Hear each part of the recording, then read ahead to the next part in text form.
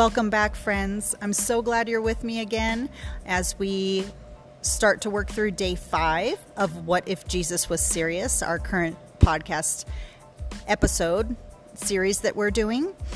And I've really enjoyed my time with you. I look forward every morning to getting up and recording this.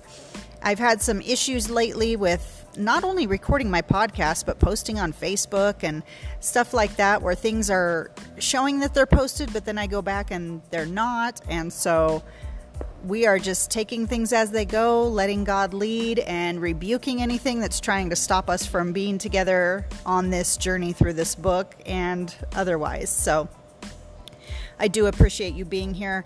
I know today's topic is something that often brings up debate and can be a little bit combative. When you start talking about politics, there are people on both ends of the spectrum. There are those that follow it just to a T and know everything that's going on and have very strong opinions and feelings about certain people and certain things. And then you have other ones that they know what's going on in the world, but they just kind of fix their eyes above and lean into Jesus's laws and commands more than whatever's going on in this earth or with human people. But I know that it is a touchy subject for many. And this daily reading is entitled, If Jesus Was Serious, Then We Will Trust God More and Politics Less. So it doesn't really get into the specific politics like we are dealing with in our day, but it does show the correlation between God's type of politics and our human earthly way of control and government. So it's kind of neat to look at it from this angle and remember who's really always in charge no matter what. So let's get into today's reading. Who are the meek, and why will they inherit the earth? First, we must understand Jesus' context and how his audience would have heard this statement.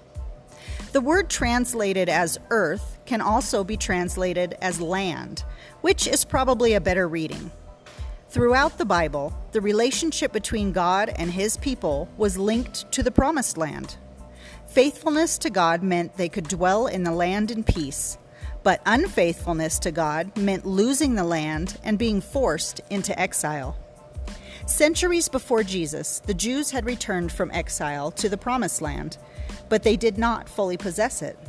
The Romans, who were pagans and idolaters, ruled over the land, which was unacceptable and humiliating to the Jews. In a sense, they were still in exile because they remained under the thumb of a foreign power. This provoked a growing number of Israelites to become zealots, violent revolutionaries.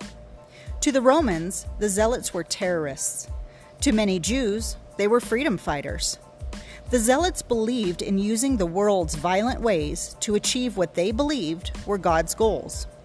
Their goal was to inherit the land by force. By announcing that the meek were blessed and would inherit the land, Jesus was condemning the tactics of the zealots. He was proclaiming that it was not the powerful, violent, or angry who will accomplish God's purposes, but the gentle, peaceful, and those who put their trust in him rather than the sword. This is an important reminder for those of us living in a divided land where everything has become politicized between us and them. Like the zealots, we can be tempted to use the world's ways, coercion, power, and fear, to take back the land for God. Instead, God calls us to put such things aside and discover the power of God available through meekness. It is by trusting the Lord and the meekness of his ways, not through the sword of politics, that the land is won. So I think that is a great way, a non-confrontational way, to kind of just take a look at who you're really allowing to be in charge of your thoughts, your fears, your actions, your life.